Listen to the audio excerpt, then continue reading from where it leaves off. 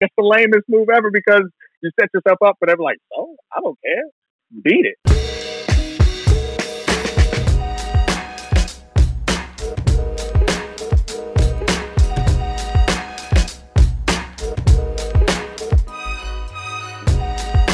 What it is, what it do. This is Rambling, your Rams weekly podcast that gives you insight of the team and news from around the NFL. I'm your host and team reporter, Serena Morales, coming at you from my fancy living room in Los Angeles, California. I hope everyone's staying safe, staying healthy. The Rams continue to work remotely, and the NFL draft is Thursday. So that means General Manager Les Snead is a busy man, and we want to keep everyone up to date what's going on around the team. To help me with that, I invited a friend, a former NFL cornerback. He's one of the smartest guys I know, and not just because he has a Harvard business degree or was the former president of the NFLPA, forget that, but more because he's insightful.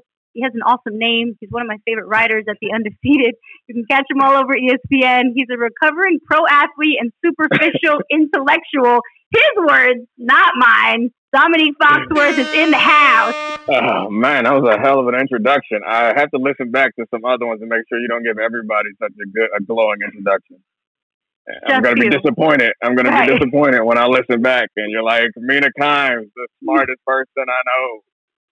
No, she's not smart. she's actually up there, man. I know. Dominique Foxworth is one of that's the craziest name you could give a child. Yeah, you should be a sir already. I think my mom named me not after Dominique Wilkins necessarily, but she liked the name Dominique, so that's how I got that. I don't have a middle name, so she said my first name was long enough. But I wish I were a sir. I was born in the UK on an American military base. I mean, you might as well have sir. It should be Sir Dominique Foxworth. It's the power name right here. I appreciate it. All right, so let's get to it. We're heading into the draft. The Rams have 7 draft picks, 2 in the second round. Now, there were some departures. On offense, we lost Brandon Cooks and Todd Gurley. On defense, some significant guys like Dante Fowler, Corey Littleton. I'm just getting into your head here. Where is the urgency to fill gaps on this team in the draft? I mean, I'm interested in asking you a question first. So you said you lost Cooks and Gurley. Yeah. Is that how you guys in Rams Nation actually feel? Because I don't feel like the rest of the country views it as either of those players as actual losses. I mean, no disrespect. I interviewed Todd Gurley at the Super Bowl. You gave me some good insight. He was a cool guy, really nice. Thanks for hooking me up. But he does not strike me as an integral part to the offense anymore. And Brandon Cooks, like all the head injury stuff, I feel like most people view that. I know there's a lot of things that people are critical of the Rams front office for doing, but those couple things don't seem like things that people are disappointed by. Yeah, I mean, well, you're the outsider and I'm the insider here. Yeah, for us, they're family, so it's hard to see, guys that you spent time with the whole year with or multiple years, see them just go in a different direction. Get used to those guys. Yeah, they have the Ramley, if you will. Yeah. I feel like a jaded media personality. Yeah, what? I thought you played football. Oh, I'm sorry. I take that back. I feel bad. I've been doing this for too long. He's on the media side, guys. Just replace those cogs like they're nothing, like we don't care about. I'm sorry. I feel bad. I apologize, Todd Gurley and Brandon Cooks. You're like, you don't need them. You'll be fine. Eat your spinach. Take some good vitamins. I will say, no, they were valuable to have on the team. Obviously, we went to the Super Bowl with both of those guys in the locker room. But, I mean, is there an urgent... I throw it both out. I mean, you're a former defensive player. You're a cornerback. But do you see, okay, we've got to fill... we have Josh Reynolds, who's one of our wide receivers, filled in a ton, stepped up big time for Brandon Cooks when he was out. When Cooper Kupp was out, stepped up big time. He's someone that can certainly fill in the gap there if you're looking for a 3 wideout situation to run 11 personnel. But, on defense, Corey Littleton was the dog. And Dante Fowler really stepped up. Yeah. So are we looking for an edge, a linebacker? My guess would be edge. And again, you guys are closer there than me, but from an outsider's perspective, my guess is that You'd be looking to replace Littleton because he became such an impact player. I think linebacker in general is a position or inside linebacker is a position that is not highly valued. A lot of modern teams feel like you can work around that, and it's more important to have a rusher in corners. You guys certainly have at least one good corner, maybe the best corner in the league, so that's nice to build around. On the offensive side of the line, it feels like you certainly want to replace some of the players that are gone, but again, the running back position is another one of those positions that people think of like inside linebacker, where you shouldn't invest a lot in that position, and you can address that with a group of players. But offensive line is the spot where I would be most concerned, considering that Whitworth is, he's getting up there in age and is still productive, but that would make me nervous. And so he's older than me. He's older than Coach. You're not old, but well, he's older than me. That's fair. I guess you're a little too old to be a left tackle right now, but he's pulling it off. Right, he's doing a fine job. Yeah, O-line certainly could be something. To follow up on that, I remember your interview with Todd Gurley, and Todd had actually brought up an interesting situation where he was talking about the running back and how that, like, the running back is no longer this guy who you think of like as a bulldozer running through. I mean, it's manifested to sort of an overall hybrid, and we've used this word a lot with the Todd Gurley. Darrell Henderson, who was drafted last year, is also looked at as a hybrid. Like, you got to catch the ball, you got to run, you got to block. I mean, Sean McVay is sort of that coach who's going to make every person on offense do everything. Like, outside of Andrew Whitworth, I would not be surprised if anyone runs the ball. Yeah, that's. I think that's an interesting thing, because you are supposed to kind of draft around your needs and draft to fill in holes. But when you have someone who's respected like McVay on the opposite side of the ball, I think Kyle Shanahan's the other guys you think of like that. Maybe that's the side of the ball that you can neglect because you expect their expertise to carry and to get you to outperform, especially since you no longer have Wade Phillips. Maybe some more talent could be needed on the other side of the ball. And I know that last year the offense wasn't as good as people expected it to be, but I guess from an optimistic perspective, last year was the aberration, and that everything will come back into place and you'll be able to produce. And I know it seems as if there's one key to the offense that no one really thought it was a year ago, it's like Cooper Kupp, right? That's the guy that seems to be the difference maker in that offense. So you still have him and you still have McVay. And there are ways to scheme around having some holes in your offensive line and not having maybe the best playmakers. I'm just throwing that out there as a theory. I don't know that as a player, I feel like you're always better off having better players than relying on coaches to outsmart other coaches from week to week, because that's hard to do because everyone is pretty smart and they work pretty hard. But it's just something that I've been kind of bouncing around in my head. It's like, when you build a team, is there another way to build a team? For sure. And it'll be interesting because Sean, when he was with the Redskins too, I remember he relied more heavily on his tight ends, but that's what he had.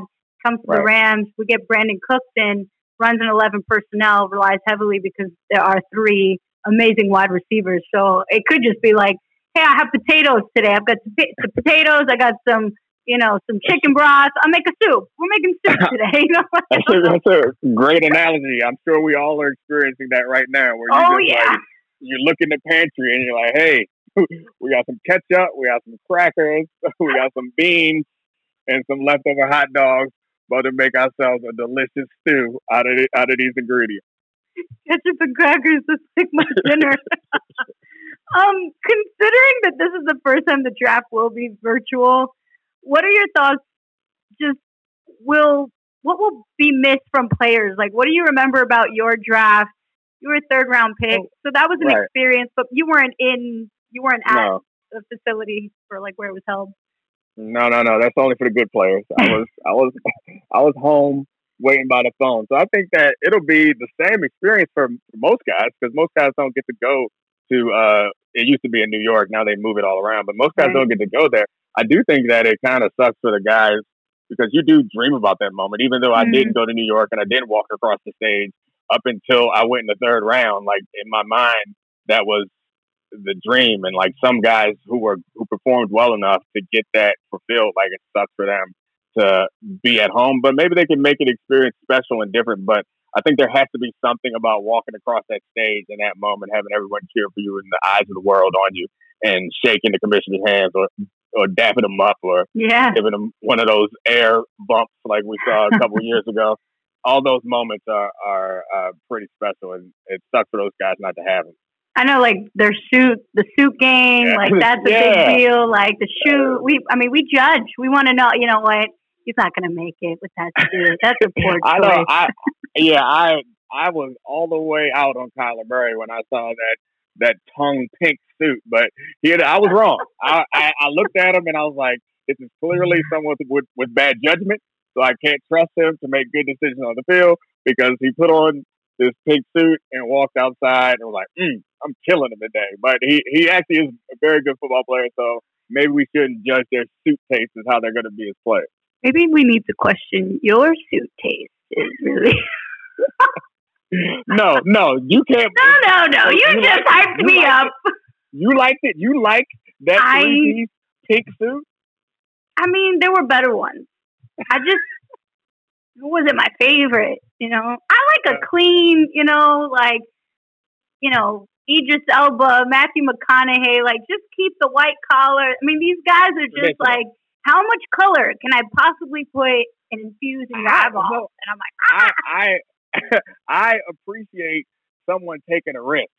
So I think Lamar had the green tuxedo. And look, he's a risk taker on the field. It clearly translates. And Kyler Murray, same thing. I'm throwing out all of these pages of draft analysis, and I'm just going on suits. Going to Instagram and like, I know what kind of player this guy is. But maybe that's the way to go. I mean, like, think about March Madness brackets. They're like, you're more likely to give it to somebody who doesn't watch a single game and just picks based off the mascot or the uniform. Right. They're going to do better than people who spend hours studying this. Always win. Man, so I'm going to have a hard time assessing these players this year because like Daniel Jones popped up in that boring suit. I was like, not going to work out. Kyler Murray faked out a DB. Look at that. Just before he even got in the league. There we go. Busted.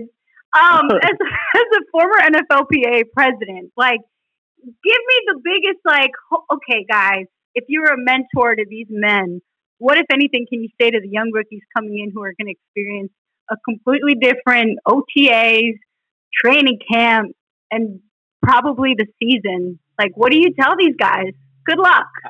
Yeah, I don't know. Like, it's nothing to tell them. We've never experienced this before. Like, in some ways, this is easier.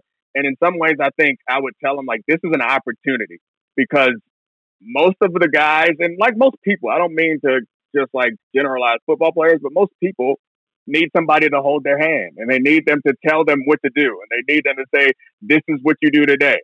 This is an opportunity because a lot of players and a lot of people would be, like, lost in this situation and don't have much guys. So this is an opportunity where if you can be focused, you can get the right things in front of you, you have an opportunity to be ahead of everybody else when you get into camp.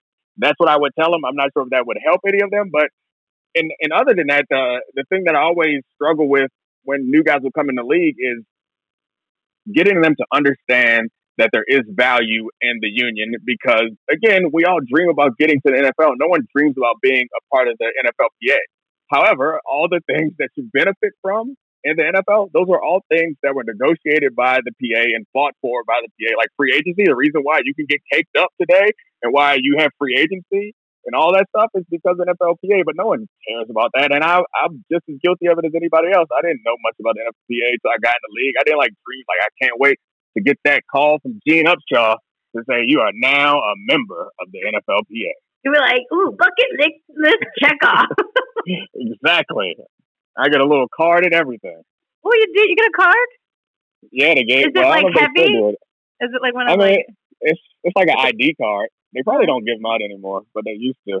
They now were supposed to be able to. Scanning on the phone. It's an app. Yeah, we could use it to get like discounts with our partners and stuff. And also, what it ended up getting used for more than anything was just to get you in the clubs and stuff. That's good to know. You can still get into clubs with. You're still using that card, Dom? How embarrassing is that though? Like I never used it. I never used it. because like I would walk like when I was in Denver or something when I played there, I would walk up to like the front of the line in the club and like hope that somebody would recognize me. If they didn't recognize me, I wasn't gonna pull a card out my pocket and say, "Hey, but I played NFL." Like that's the lamest move ever because you set yourself up for them. Like, oh, I don't care, beat it. It's not all it cracked up to be. Although it has its perks, and you're the guys that are helping give other people perks. So.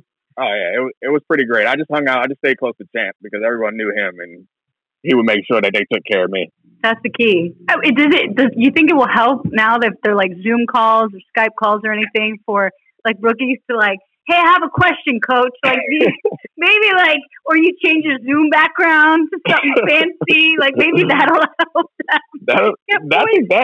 That one thing that I hadn't considered until just now is how many guys actually get drafted and join a team. Like the rosters are enormous, and then they start making the cuts as you get closer and closer to opening day. So like it'll be interesting how they do this because I know some coaches wanted the roster to be even bigger, or general managers wanted the roster to be even bigger. But how do you cut people if you don't actually get a chance to see them practice or play or anything? Because all the information that you get from training camp and from OTAs and mini camps like that, information is valuable. So it'll be interesting. I think the people who are ready to shorten this stick, as it normally is the guys at the bottom of the depth chart, the guys who really needed this opportunity to turn some heads and get somebody's attention. They're not going to get those opportunities. So it's unfortunate for them.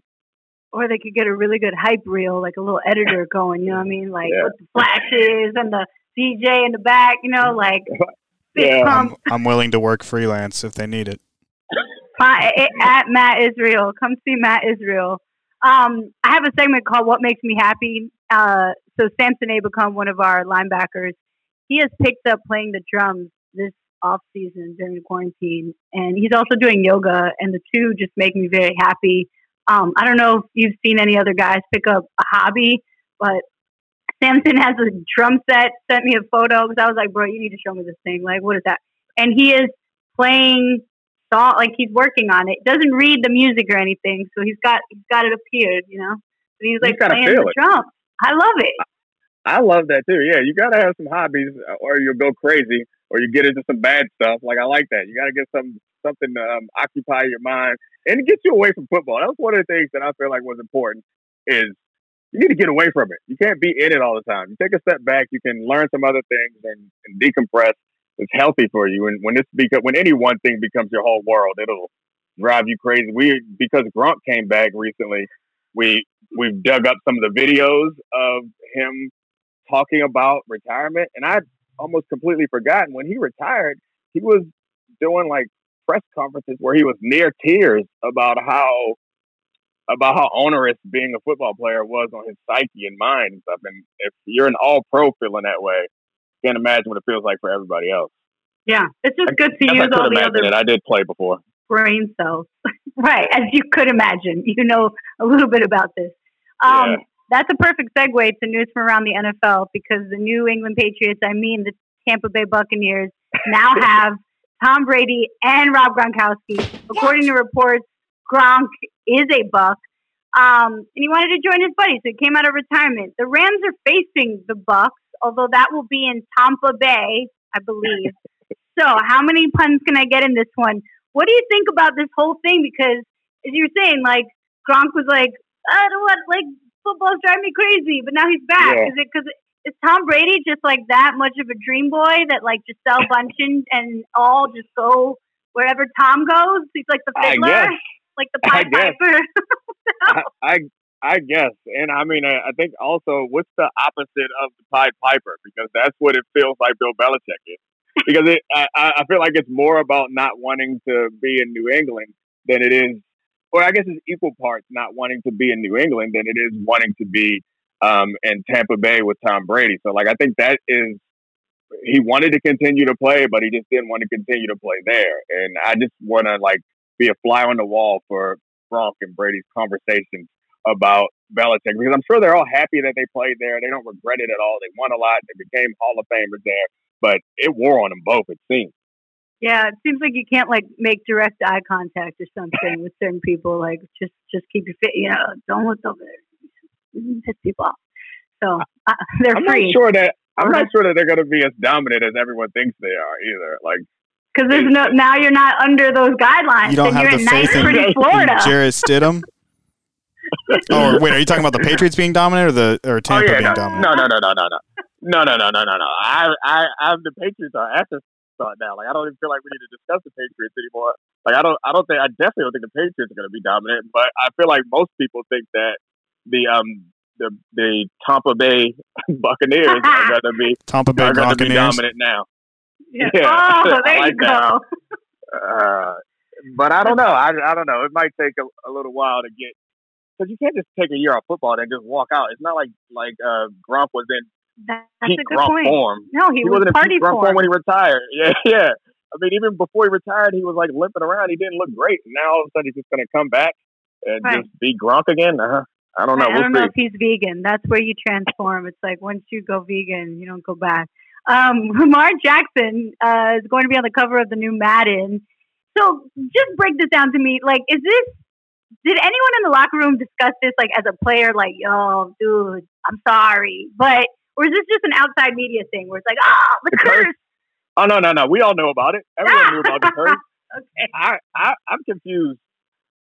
Like, how much money do they have to pay somebody to do that? Like, I'm not superstitious at all, but I don't really want to mess around with it. Like, it would take a lot of money for me to be like, yeah, go ahead, throw me on the cover of that thing, because it doesn't seem like it works out well for the players who go on the cover. And I know that there's no connection between that and what actually happens, but I don't know. If you're making millions of dollars, a couple $100,000 ain't enough for me to take that risk. It works. Like, does it come with an insurance policy? It worked for Pat Mahomes.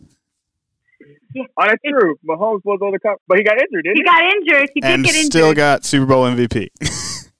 Well, it's true. You have to sound like Kermit the Frog then. I think that's the outlier. That is true. He's like, wow. I like Pat Mahomes' voice. It's like unique. We need it. The league needs it. The injury was a result of the cover. So, like, he managed to overcome it, but he still got injured. I don't know that I want to subject myself to it and subject myself to the whims of the Madden curse. It may not work out as well for anybody else. Pat Mahomes is the outlier, but he did get injured, right? So add an insurance policy, extra money, and then you'd be like, we're fine. Madden cover sponsored by State Farm. Yo, but for real, this is joint sponsorship. All right, number one pick. What is the, of course it's going to happen scenario, and what is the out of nowhere, oh my goodness gracious, draft pick number one? What do you got? Well, I mean, obviously Burrow is the guy that they're going to pick. There's been like some nonsense in my mind, speculation that, I guess you can't even call it speculation necessarily, because even Mel Kiper, who is the most reputable draft guy, he's put Herbert above Tua. And so I guess the crazy out of nowhere thing would be if Herbert jumps even above Joe Burrow to number one. I can't see that happening. I mean, quarterbacks normally go number one, so if it's not going to be Burrow, then it's going to be Herbert or Tua. So if either one of those guys go number one, that would be shocking, which I don't know how they could at this point. The only argument against Burrow is a small sample size. Otherwise, he had the best passing season in the history of college football. So how do you argue? And the college championship definitely helped him out. Like, I was like, okay, you can go number one. You're good. Signed, sealed, delivered. the playoff game against Oklahoma, where he just went bananas on them. Yeah, I'm with you. There's really no other. I mean, I feel like the off season gave us enough. Like, Brady and the Gronk, and I was like, I'm good. That's going to be a couple of confident quarterbacks in Ohio. There we go. That's exactly what I was going to go to. It's like how much I love Joe Burrow's general persona, and I felt the same way about Baker. He didn't play well, so that makes it harder to digest. But I love a cocky trash talker. Like, that's more fun for me. Sure, and for fans also. Maddie, it's that time. It's that time already? Feels like we just got here. It's time for Serena's socially distant social segment. So today we are discussing how to end a phone conversation when you have nowhere to go. Like, someone calls and you miss it. like to say, sorry, I was showering. I was in the restroom. But like if you are like on the phone outside of a podcast situation, like, okay, I gotta go now. What do you say? I don't give any like explanation. I just be like, all right. I just like, all right, I'm gonna go now, or I'll hit him with this. All right, I'm gonna let you go, or I know you got some things to do. What do you? Yeah, the top response on here just says, "I've just been saying, okay, I'm done." Okay, I'm done. That's literally what I say. Is I'm like, all right, I'm gonna go now. But yeah, having 3 kids who are always making lots of noise in the background, that comes out. Yeah, that's advantage down me. Okay. Yeah, I'm like, kids, man, boys, you know how it is. You know, and I'm like, no, I don't know. I got nothing to do, so might as well tell me about that. Yeah, I've been saying like, oh, I gotta go make food now because my stomach's growling. Doesn't matter what time it is. 2 minutes ago, right? Like, Serena, 2:30 in the afternoon. Yeah, you know, it's mealtime for me. I've changed all my hours. The thing is, I feel like the person who you're on the phone with wants to get off too. So it doesn't matter what you say. Just like, all right, I gotta go. They're thinking the same way. They're trying to figure out a way to get out of the call too, right? Yeah, right. Or you just hang up. Don't even say bye. They're like, oh my god, my phone. It's okay, I gotta go. I like that move. Just disappear. Yeah, right. I just needed some. Those are actually just for my own personal interest because I've been trying to figure out how to keep avoiding this guy who keeps calling me, wanting me to give him money for him to tell me how to use my money. Isn't it a different language, Matt? No. Money talks.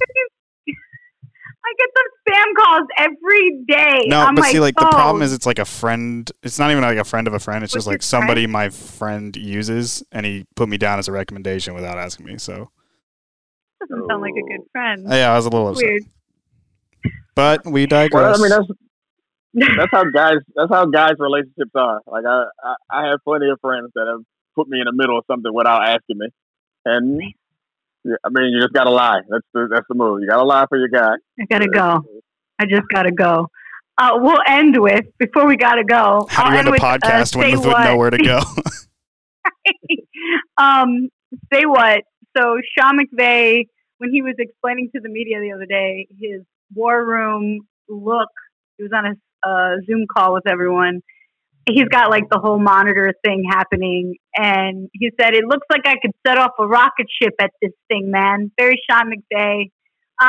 He's working with like 6 screens. You know, we get overwhelmed, right? Does Sean McVay actually set off a rocket ship at this thing with all his monitors? Like, I don't know what happens, but that's what he said. I appreciate, so people were